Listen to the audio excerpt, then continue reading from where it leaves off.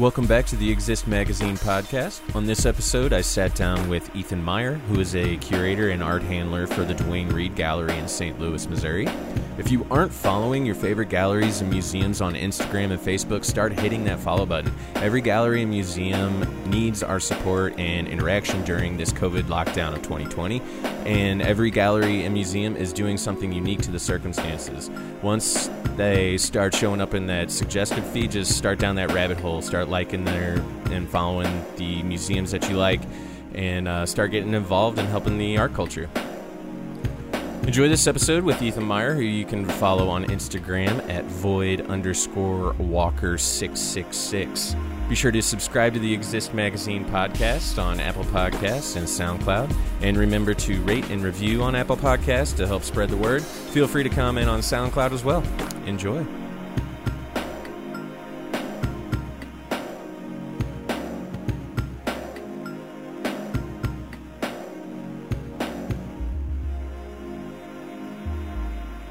All right, welcome everybody. It's the Exist Magazine podcast. I'm here with Ethan Meyer. Say hello, Ethan. Hello. And Ethan is an unfamiliar guest for me. I was tipped off again by another artist about Ethan, so was suggested to contact him and told that he might be interesting to talk to. So Ethan, the only things I've really been able to find out about you are you're an art collector, an art dealer, an art handler, and an artist. Are there any other occupations with art in them that you don't do? Not really. I kind of keep myself a jack of all trades, really. I went to art school first and foremost, so my identity is as an artist. And then after graduating in 2013, I found myself working at an art gallery.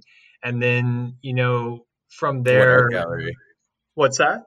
What was the first art gallery you worked at? I worked at an art gallery that used to be on Washington Avenue here in St. Louis called Alexi Era Gallery. It's not been there for a number of years, but I interned there from 2013 to 2014. And then I started at Duane Reade Gallery in the Central West End, August of 2015, and I've been there since. Oh, wow. So, how was the first gallery, and then what made you decide to go over to Duane Reade? Well, the first gallery I worked for, I stumbled across I think their Facebook page, and I was looking at their artist roster, and several painters that I was familiar with jumped out at me, and I decided to send them an email, and that was just kind of a nice introduction to the art gallery scene as an intern, and so getting familiar with working art openings, exhibition openings, dealing with clientele and whatnot. And then I had a separate full-time job during that time. And when I left there in 2015, I found my way to Duane Reade Gallery kind of by chance. But it was one of those things where it was just meant to be, and through being exposed to a wider array of artists and different programs, and I got the itch to start collecting. I've always enjoyed collecting artwork, but I never really got serious about it until probably about 2016. What kind of artwork do you collect? Do you have a specific medium that you keep an eye out for, or do you just kind of go by a gut feeling, or is it a style or popularity? My main focus is ceramics and glass. So the thing about those two mediums that are really nice is that artists tend to work in a wide range of sizes, and ranging from sculpture to utilitarian objects, and those are the people that typically are fairly prolific and work in a variety of styles. And so for me, I kind of find not only the utilitarian aspect to be a bit more interesting, but also the price point being pretty accessible. And the gallery I work for, we have a pretty ceramics heavy program, and so I'm never at a loss of who to look at, and I've always got something that I'm searching for in terms of my next purchase, and it really becomes quite an addiction. Yeah, I think I've been to Dwayne Reed a couple times, but couldn't tell you the artist that was showing there. But do you typically get local artists, or do you bring in national uh, artists from around the country or around the world? Uh, a mix of really local, national, and international. And there's also art fair participation, which kind of gives me an opportunity to see what's going on in the contemporary art scene at large. Hmm. Um, Being able to go to events like Art Basel in Miami are pretty eye opening from not only a collecting standpoint, as a dealer, but also as an artist. And I think that that is where my experience in the art world has been most fulfilling, is being aware of just what is being showcased as kind of the cutting edge of the scene right now, and having that understanding and that awareness to kind of sift through in my own art practice. And just it gives a lot of information and allows you as an artist to kind of place yourself in the zeitgeist of the contemporary art scene. Hmm. So in your situation, how do you or how are you handling this whole COVID? How is the art scene responding to the pandemic and the shutdowns? Uh, it's I have a limited perspective on that. I think that there's a lot of movement for the whole art dealing community towards digital, and so we're in kind of an interesting in between period of time, because a lot of art fairs this year have been canceled. A lot of them were postponed, but there's a lot of speculation on whether or not they're actually going to happen. Hmm. And since so much of art dealing is face to face at these events, at these large fairs, it's kind of putting the entire industry on its head for a moment. Hmm. But there is um, that arena, the digital arena, being the new frontier. It's not so much new anymore, but it hasn't quite taken hold as the standard yet. Art fairs are still kind of the standard way to get artwork out in front of people, and I would say that probably the main resistance to the digital arena in terms of art dealing is it's really hard to keep something that's a physical item as just looking at images on a screen. You need that in-person experience, that encounter with the work itself, to really not only appreciate it but understand what it is. And so I think the main challenge has been how to make that same level of interaction possible, Hmm. but Yeah. digitally. Yeah, I've seen a local artist here, Nick Schleicher. He just posted this really rad, like 3D walk around of a gallery that he's got up right now. I don't know where it's. I can't remember where it's at, but it was really cool because as you looked around, in this kind of augmented reality, like it had. Each painting had like little pop-ups next to it. So if you hit it, it would pop up a description and the price of the painting, I think, which Yeah, was really I think that that is the future of the art world in terms of selling and art dealing, because so many people are, they want, if they're collectors and they're looking at it from the perspective of not only going and having the experience, but looking for something to bring into their home. There's always the process of envisioning it in their space. Right? And Do, I do I think, gotta make? Do guys gotta start making my walls out of digital screens now? Is that yeah, I digital? think I think VR virtual reality, I think, is the future. Mm-hmm. So are you guys are you actively like looking into that right now to kind of experiment with how you might be able to incorporate that into it to Dwayne Reed Gallery?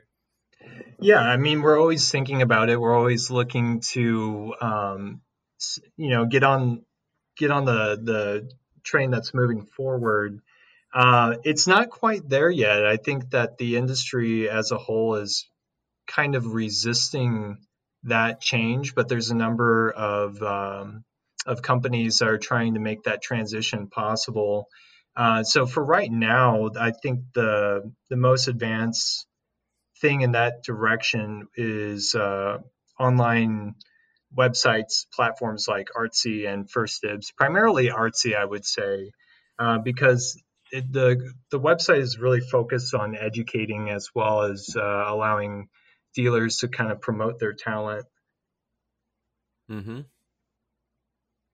And how does that? Because I know I feel like I follow Artsy for media content, but I'm not familiar with how the site works as far as curating or finding. Yeah, it's primarily through an inquiry system, and so that's been kind of supplementary to the overall program as being present on those websites. And the main obstacle there is, how do you get someone to feel like they understand what the object is that they're looking at, as well as if they were viewing it in person.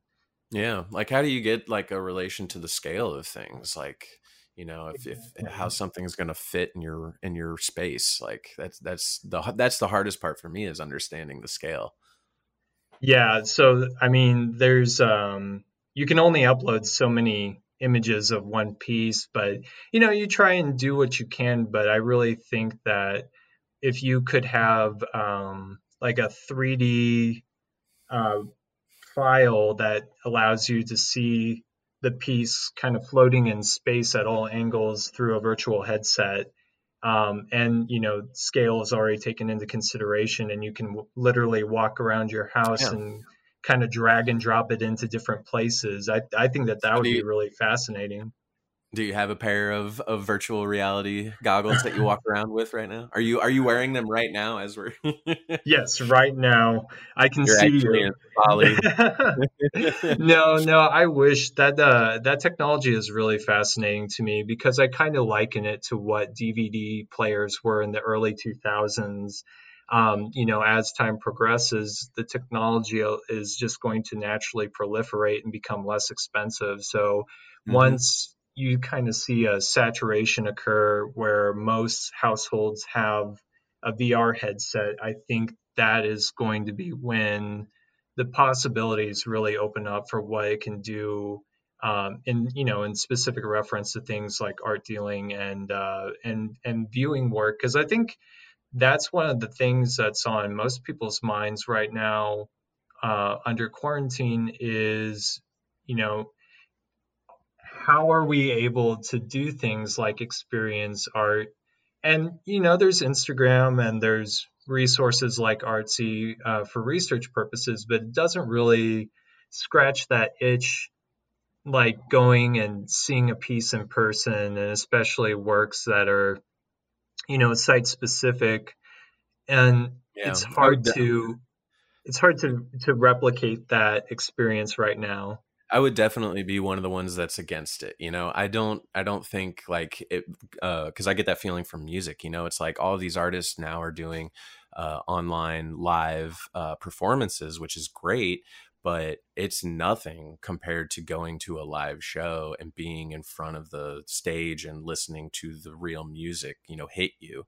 It's just not the same because I mean, and like it all depends on, the equipment that you have too. Like if you're, paying for these, live performances and all you have are, your computer speakers or whatever, it's just not going to be the same. Right.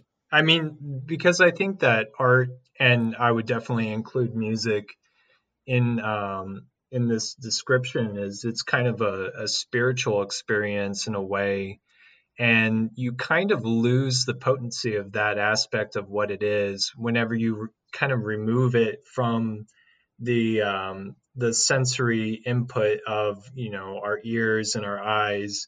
Um, so yeah, I mean, I think technology has actually a ways to catch up with the human imagination. Definitely. But it's still, yeah, it's nothing like the real thing though. Yeah.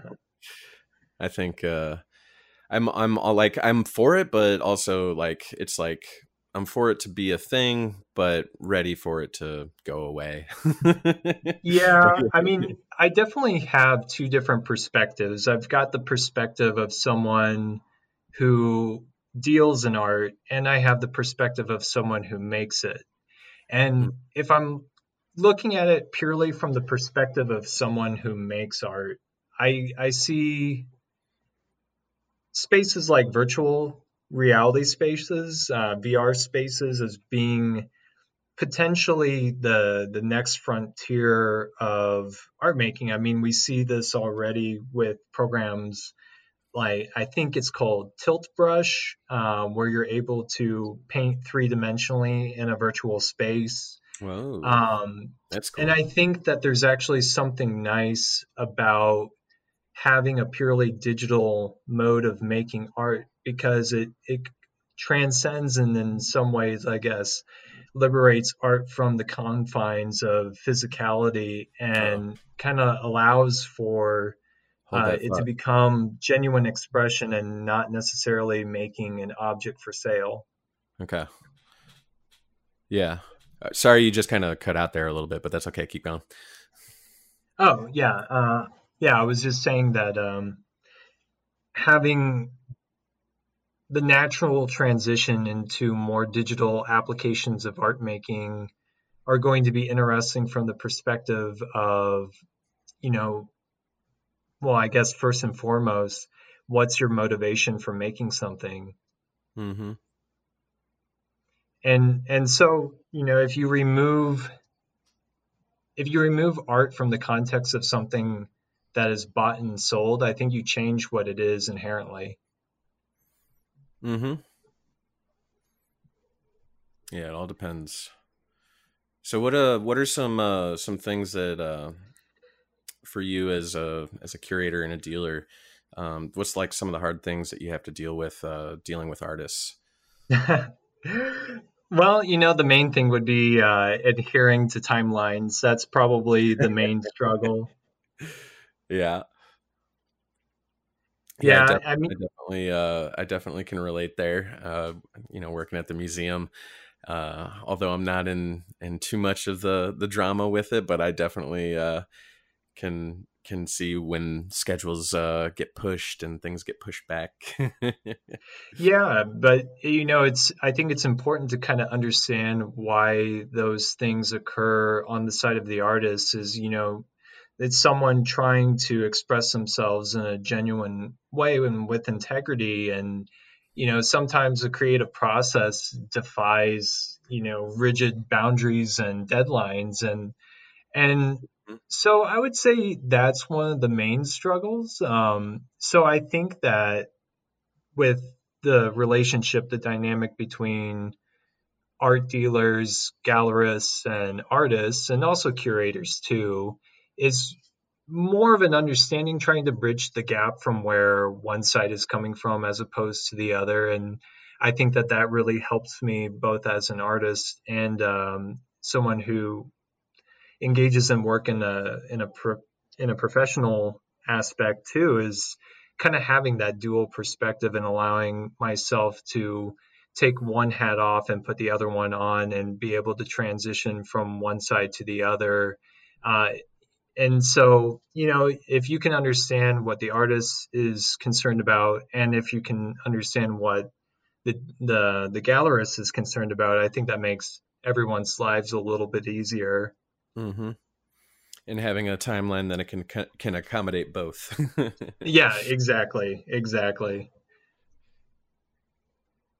And also there's the aspect of when an artist involves themselves with a gallery, your art making becomes something different because it's not just for you anymore. You're doing it for the audience that the gallery's cultivated over the years they've been open. You're doing it for the hope of monetary compensation. And so I think that there's a real, not danger, I think danger is maybe the wrong word to use, but there's definitely an added level of this has become more than just what it is for you as an individual. Mm-hmm. So, remind me again, where is Duane Reade Gallery? It's in the Central West End. It's on McPherson Avenue, Gotcha. 4729 McPherson. So, what's the how big is this gallery? Do you just usually show one artist at a time, or is there multiple artists? We run two shows simultaneously. And so there's the main gallery in the front of the building when you first walk in. And then there's a secondary gallery that's immediately past the front entrance. And then we have a pretty healthy amount of space to act as our showroom for works that aren't on exhibition at that specific point in time. So we have a lot of flexibility in how we display work and how we rotate shows in and out. Nice. And are you St. Louis, homegrown, or do you reign from out of town? Well, I'm a Missourian, born and raised. I'm not too far. I wasn't too far from the St. Louis area. I was born and raised in Franklin County, which is about 40 minutes west South? of here. Yeah. And so I've been living in the city since 2016. Nice. Yeah, I lived out in St. Charles County and moved to the city in 2015. Yeah, I mean, there's something to be said for, I think, being in a more rural environment. Um, as someone creatively speaking as an artist, I put a pretty high emphasis on contact with nature and being able to go out to parks and have experiences with more trees and less concrete. Definitely, definitely. Yeah, we were outside today. It is a phenomenal day today, and yeah, like I told you earlier, I was outside doing some yard work, Yeah. getting a nice burn on my face. But yeah, we were just my friend has built us a couple tables, and he brought one over today to drop it off, and we just got to talking, and social distancing. We were 6 feet apart, but we were out in the backyard hanging out and just soaking it in. Like it was just so nice, and to get even in the city to still be able to find that sense of nature and in it to be able to enjoy it even when you can't necessarily just go out and roam around in the woods by a creek like I used to. Absolutely. So what else? Because I mean I don't know you very well at all. Like Travis uh, suggested that I hit you up, and I was like very interested. I was checking your Instagram out and saw your artwork, which to me can only be described as like a what were those 3D magic Oh, yeah, the ones where you shove you your stare face at real them. close up to Yeah. it, and then Like as that. you pull it away, you see the image. Yeah, it's like yeah, the detail in your paintings is wild. It's like it's trip. It's like a trip. It's like, if you've ever done a psychedelic drug and had these, movements and in your vision, like just kind of squirm around. Like that's what your work was doing to me.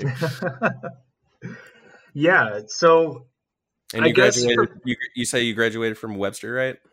yeah, so I graduated with a BA in 2013, and I think back to my time at Webster pretty frequently because I did the kind of general studio art overview of a BA as opposed to a BFA and choosing an area of emphasis Hmm. because I didn't really know at the time because I transferred in. I originally transferred to Webster with the intentions of obtaining a certificate along with my BA, the certificate in art therapy, because I wanted to pursue that to become an art therapist. And Okay. I kind of I realized upon doing more research that that wasn't a career path that was very fruitful. Um, but I finished out my BA, and if I could do it all over again, I think I would still do the BA as opposed to a BFA because I just was able to enrich my perspective as a creative person with doing ceramics and printmaking and Hmm. figure drawing and painting and paper making and graphic design. And so, as a creative person currently, I still don't adhere to one mode of creativity. So my paintings are, I would say, my main form of expression, but I also do fiber work. So I do a lot of weaving, a lot of needlework. I'm currently developing a new body of work kind of focused on that. I also do some sculpture. I'm starting some woodworking projects right now, uh, Nice. digital art as well. And so, Are you familiar with Elias Sime? no, I'm not. He's one of our next currents artists coming to the St. Louis Art Museum, and he does these massive murals made out of like, well, I mean, he does a bunch of different works, but the ones that are coming to mind right now are these massive murals of digital components all stitched together that kind of remind me of your paintings, but it's all wires. Oh, wow. Yeah, all computer wires and copper, components and stuff. And then he's using these techniques that he learned in Africa. He's from uh, oh shoot, Ethiopia, um, Mm, and he's using all these different techniques of uh, the people there that sew hand sew all their garments and stuff together. So he's using these kind of different sewing techniques to stitch computer components together in these huge murals, huge scale, like they're giant, like 70 by 120 inches or something like that. But that definitely can relate to that kind of fibers, things weaving together, all these colors kind of morphing and moving. right. Yeah, that's, I would say, the common element across all the different bodies of work that I involve myself with is creating these compositions that communicate this interconnectedness of all things, and kind of likening that to psychically within our consciousness, how we just kind of fluidly transition from one feeling to the next, and this seamless way that we rarely are able to really look at because we're always caught up in the flow of our own cognitive experience, and trying to just make that visually manifest. And so there's a lot of morphing geometry, a lot of flowing organic forms, and Are you into that yeah, sacred geometry? I wouldn't. Mine's a little bit too sloppy to be called sacred geometry. I definitely go with kind of a looser approach, but it is kind of hinting at that. But if I look at drawings I did as a kid, from age 6, 7 years old, I was really into drawing cubes and different shapes morphing in and out of each other. Mm-hmm. And so it's interesting that even though what my work looks like now is informed by my whole life of experience and interests and art that I've been exposed to, that at the end of the day the core aesthetic concerns are ones that have been present with me since childhood. So I'm always kind of taken aback by just the fact that I wasn't thinking about it the way that I was thinking about it as a kid. I wasn't thinking about it at all. I got a nice big stack of paper and a few pencils, and I just kind of spent the afternoon Hmm. doodling. And even though, you could argue that having gone to art school makes the work more sophisticated and whatnot, at the end But of the it's day, still I'm really it's that still just kind feeling. of Yeah. doodling. Yeah, it's that always yearning for that feeling of just creating naturally, like not having this sort of preconceived, like I have to create this because of this, but it's just doing, it just Right. becomes habitual. Being able to create, as more of a bodily function, you know, it's just like an Right. everyday thing. Yeah, it's that the flow state. Hmm. Yeah, and so it's whenever you're able to get out of your own way, so to speak, and create as if it's just a natural part of your body, it's kind of an extension of, your lungs and your heart and your nervous system. It becomes kind of this second nature of just doing and just creating and not overthinking it and trying your best to not judge it harshly for what it is and to just kind of work with it and kind of help it mature and become what it's meant to be.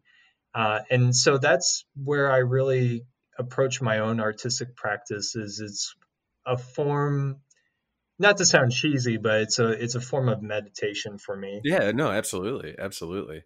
That's what I love about the process of creating so much too. Is that like is the meditation part for me? It's just like the once you get into the mode and it's just kind of going and you forget. It's that breathing technique like in yoga. It's just like it just comes naturally and flows in and flows out.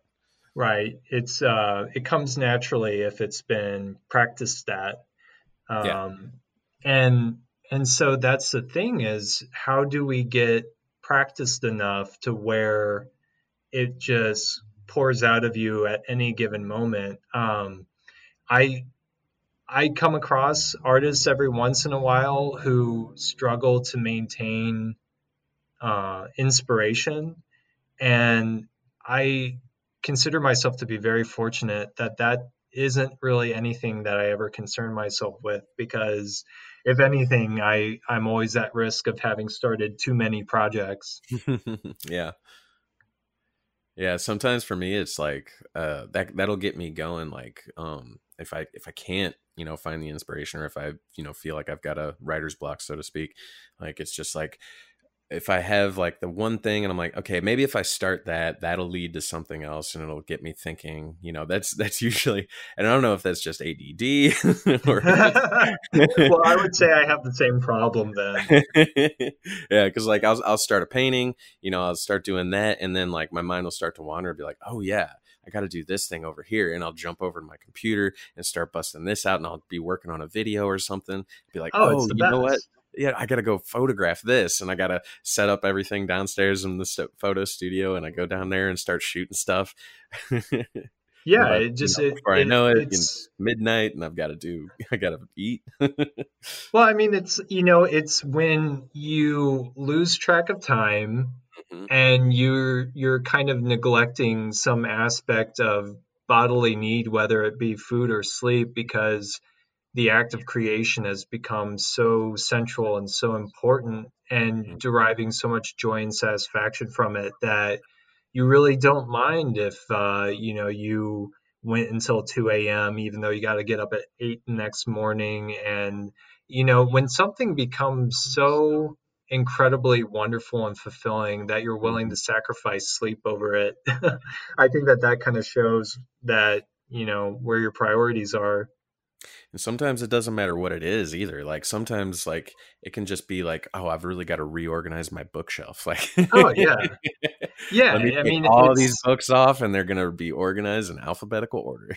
yeah, I mean, I would say that this journey that I'm going on with woodworking is kind of, I mean, it just is rooted in, oh, I like sitting down and stripping all the bark off of a chunk of wood and making it nice and smooth, because just that kind of accomplishment of a certain surface quality, that tactile, smooth, just, hard wood gliding your hand over it is so satisfying that it doesn't really need to ever become a finished piece, so to speak. It can be the process of doing it. Mm-hmm. Yeah, that's the joy of being an artist, Yeah, is being able to call these processes and these things that we need for fulfillment, a job and work. It's just like it just comes. Being an artist is almost a natural thing, and it's within everybody. It's just more pronounced in others. yeah. It's how do you get out of your own way? Because if you're sitting down with the expectation, like you're placing a burden on yourself to make something good, to make something that you can show and get accolades for, and make something that someone would want to purchase. I mean, that's a lot of pressure to put on oneself when you're just trying to be creative. Yep, it definitely can be stressful. And it kind of takes away the natural childlike joy of the creative process itself. Yeah, finding that balance Hmm. of being able to create and produce. Yeah, and so I think that is where I find a lot of fulfillment in my role as working for an art gallery, because I serve a vital function for all the artists in our roster, all the creative people that we represent.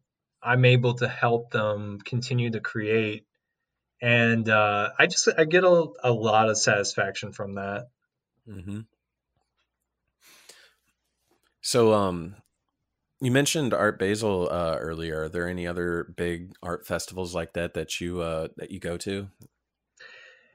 Yeah. So let's see. If everything was normal, I would be in San Francisco right now, at the Fort Mason Center for the Art Market San Francisco Art Fair. There's that one, and then there's the Navy Pier Chicago art fairs that occur in October and November. And then I had an experience last year. We participated in an art fair in the Hamptons in New York. And so we drove in a Sprinter van with all our artwork loaded in the van. We drove from St. Louis to the Hamptons, and that was quite a Dang. trek. Yeah. And what was that again? What's that? It was a trek. No, I mean, like, what were you going to the Hamptons for? What was? Oh, it was for an art fair. Is that a big specific one, or was it just one that you guys had? It was just one that was happening, that the organizers of another fair that we participated in for a number of years was doing. Yeah, the art fair seems really, really fascinating because there's so many fairs now, and Yeah. so, but the main one obviously being Basel in Miami, as well as some of the LA fairs. And yeah, it's kind of its own animal in the art world, these fairs, because they're just so fascinating. Mm-hmm. Yeah, I mean, we always go to the one over in Clayton. That seems to be a pretty decent sized one here in St. Louis. Yeah, have you ever been to like a big one that takes over a whole convention space? No, no, I haven't. It it's overwhelming. I mean, you walk in, and if you spent, on average, I would say most art fairs, if you spent like a good solid 5 hours, you might you might see everything. And so it kind of becomes, how much can your eyes handle? And it you get Extremely fatigued by just you're taking in so much, and you're looking at so many different pieces of work. And I think that there's kind of like a psychic overload that occurs because you have all these hours of creativity that individual artists or teams of artists have spent working on a piece. And I think that that comes out. And so, when you're looking at the work, and so when you're literally surrounded on all sides by work of that caliber, I think it can kind of affect people physically. Yeah, like I mean, and how are you supposed to like? I mean, for somebody that's there to purchase work or to scope out things, like how does your judgment affected in that sense? Like what's good, what's bad, you know? Right, right. There's a lot of work that is made with the intention of grabbing people's attention. And so certain things tend to stand out, and you can kind of tell what was made with the intention of standing out. Hmm. It's an interesting game that's played because some people are very, very good at it. Making things very big and impressive and Oh yeah, yeah. super I've photorealistic, seen hyper realistic. I've seen probably every single sort of novelty size something or other as an art sculpture that you could think of. Nice. Have you ever seen a life size Gundam? Oh man, I wish. See, there needs to be more of that. Right? There needs to be more. I think that that's where the art world's lacking. Is there's too few life-size mech sculptures. Absolutely. They're all the giant sculptures are like the Oldenburgs. They just sit there. Or Jeff Koons balloon dogs. Yeah, yeah. Definitely. So what else do we need to know about you? We need to what do you like to do in your spare time, Ethan?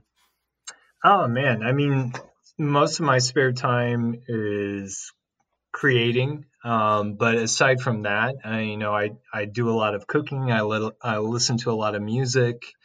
I'm starved for board games. I before the quarantine, me and my friends would get together weekly to play board games for, sometimes 7, 8 hours in one go, and so I'm having board game withdrawals.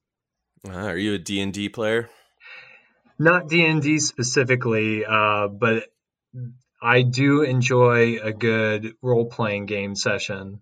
Mm-hmm.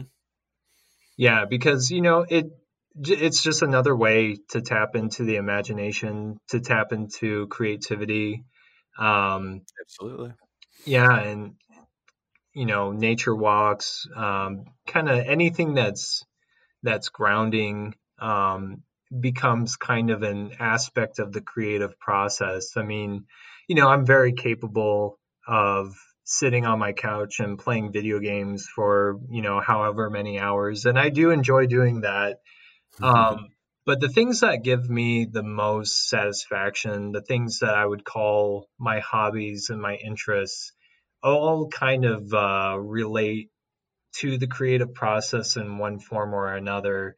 So, with cooking, I find myself kind of making decisions with seasoning or, what temperature to use, how much of an ingredient to put in. I approach it the same way as, where to place the next mark on the painting, which color to use. It's all very kind of gut instinct Mm-hmm. and kind of somewhat stream of consciousness. I've got a vague kind of this is where I want to go. Mm-hmm. And so it's just the process of finding yourself at the destination that is really interesting to me.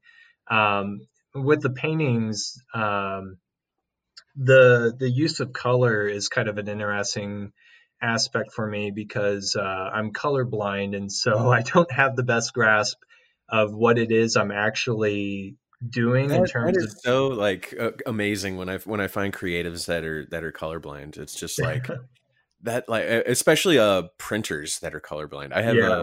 a printer that I work with that, and he's colorblind. So when I'm trying to do color corrections and stuff with him, he's just like, I don't know. He's like, I'll He's just like, take you're your gonna have word to for come, it. yeah, you're just gonna have to come here and take care of this.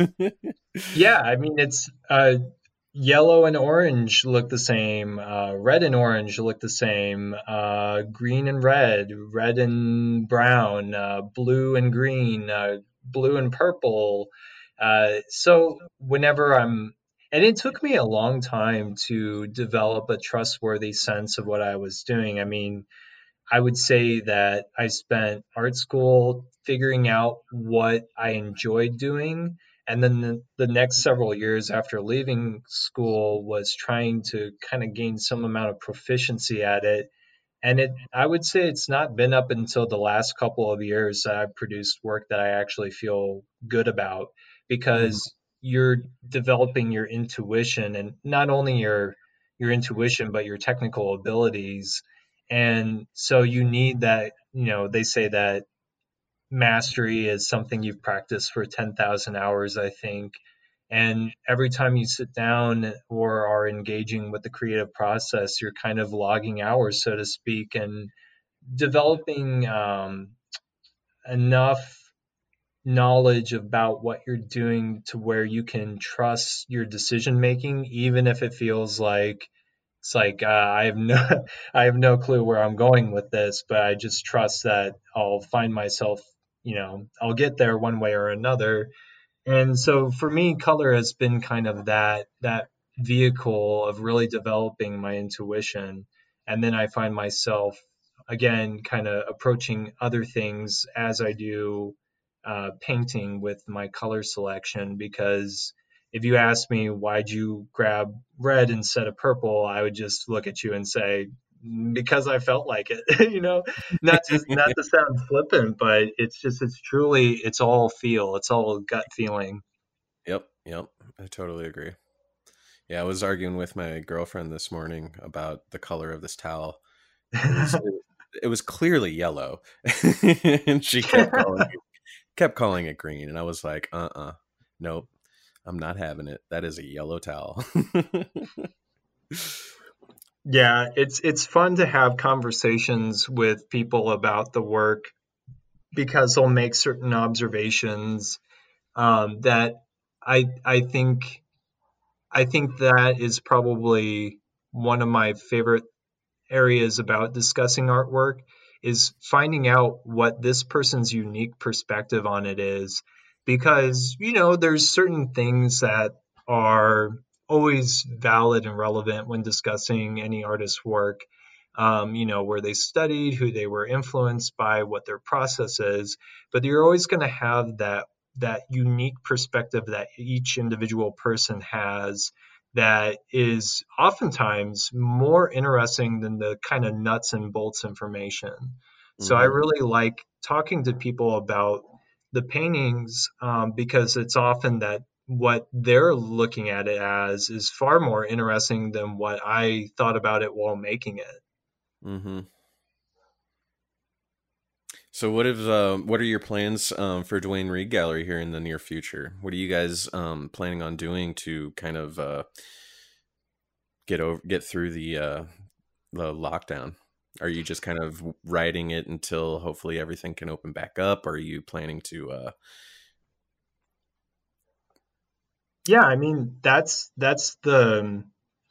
really the path, and it's really nothing that is too complicated, really, because that's it. You have to see it through. You have to ride this wave, and even though it's we've never been in a situation like this before, and it's one that especially the art world couldn't have ever prepared for fully. You just have to take it one day at a time, put one foot in front of the other. I mean, we've got a fantastic roster of artists and very talented people, and we've been in communications with them for the plans for the near future and far future, and just making the adjustments that are necessary to continue to promote their work. And even without doing formal openings. We just opened a new exhibition a couple weeks ago, a really great group ceramics exhibition that we had a digital opening for and promoted it like any other show, even though we didn't have that, Friday night, 5 to 8 p.m. opening with complimentary wine.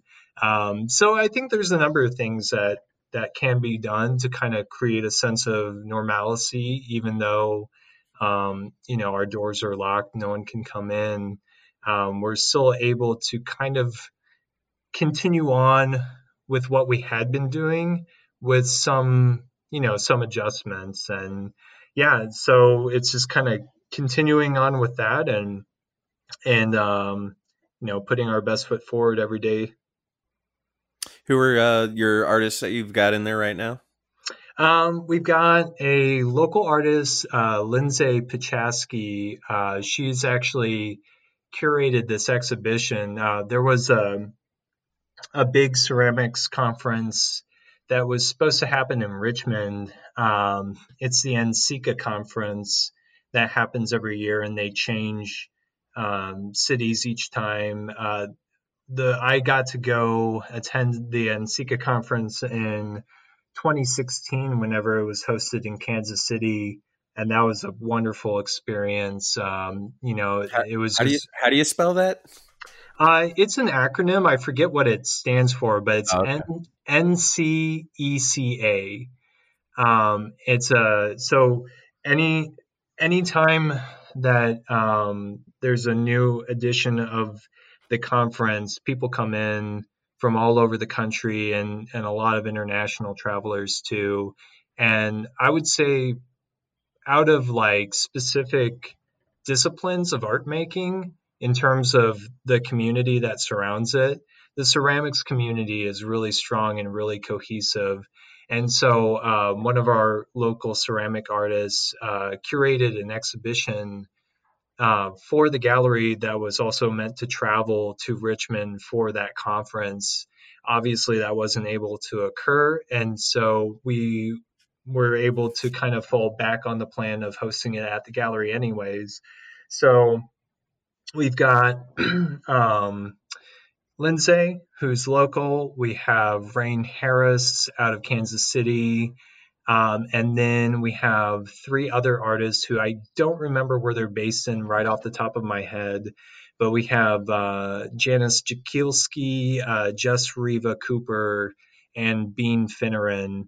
And it's, one of the things that's made getting through this time easier is being around other artists' work. It's very therapeutic to be able to handle art objects and install a show. It's Mm, calming, it's centering, and it's something that I'm really blessed to have in my life.